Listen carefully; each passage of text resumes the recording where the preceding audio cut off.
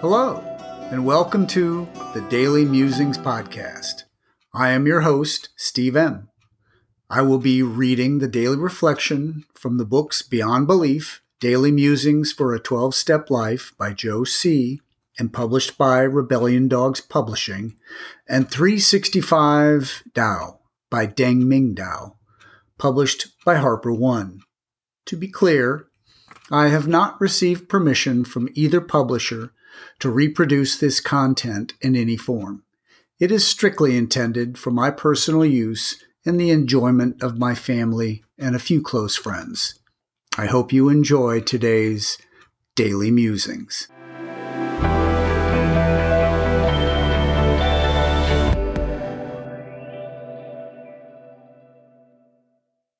November 24, 365 Tao, Day 328. Presence. Lightning rod at the pinnacle attracts power by its mere presence. In the same way, we must work for substance and height. If we want communion with heavenly powers, we need only attain the proper spiritual height. Then heaven will come to meet us as surely as lightning is attracted to a lightning rod. The effort is only in the becoming, in the purification of our characters, in the reaching upward. Once the situation is correct, union is inevitable. Some people say, "Who cares about heaven?" Some people say, "Why strain for refinement?" Of course, no one is required to make an effort in life. We can all go the easy way. But then, we are still lightning rods. Only the forces we attract are not the powers of heaven, but the powers of demons, misfortune, and predators. No, there is no true reason why anyone should want to purify for spiritual reasons. The fact is, no matter what kind of person you are, you will attract something to yourself. One of the major ways to control what comes to you is to refine your substance. Day 328.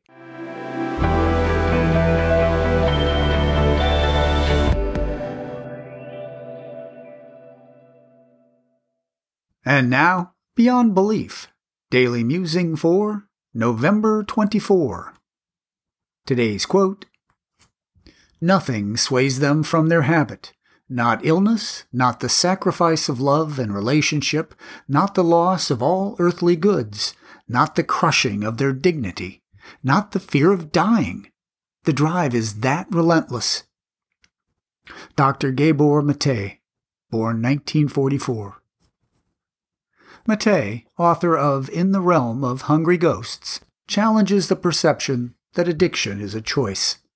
The collective comfort of the choice model maintains that if addicts are making moral compromises by choice, then society is not responsible. Mate's book challenges the popular criminal justice assumption that drug addicts are culpable because they choose to do drugs. Does that make sense? People choose addiction, alienation, and premature death? Below the mental illness or self-destructive addiction is conflict and anguish that addiction is treating. So the question is not why the addiction, but rather why the pain?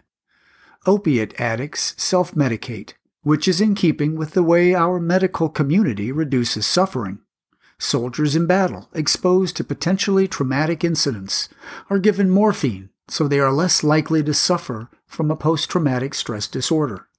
People in hospitals are given opiates by responsible doctors to manage pain. A drunkard is described as someone who feels no pain. Addicts medicate pain, depression, grief, and shock. They may not know that they have a disorder, and they may not be able to articulate or understand their condition, but they are taking evasive actions to deal with the symptoms. The doctor's opinion in the 1939 printing of Alcoholics Anonymous was insightful and still rings true today. Critics inside AA would have preferred that the 1976 and 2004 reprint offered AA members a second opinion. With due respect to Dr. Silkworth, more has been revealed. We found something wholesome, which was good. Have we stopped seeking with the same zeal? It is not disrespectful to those who have come before us and done so much for us to show that the courage they taught us enabled us to reach further. Do I ever judge other addicts as weak?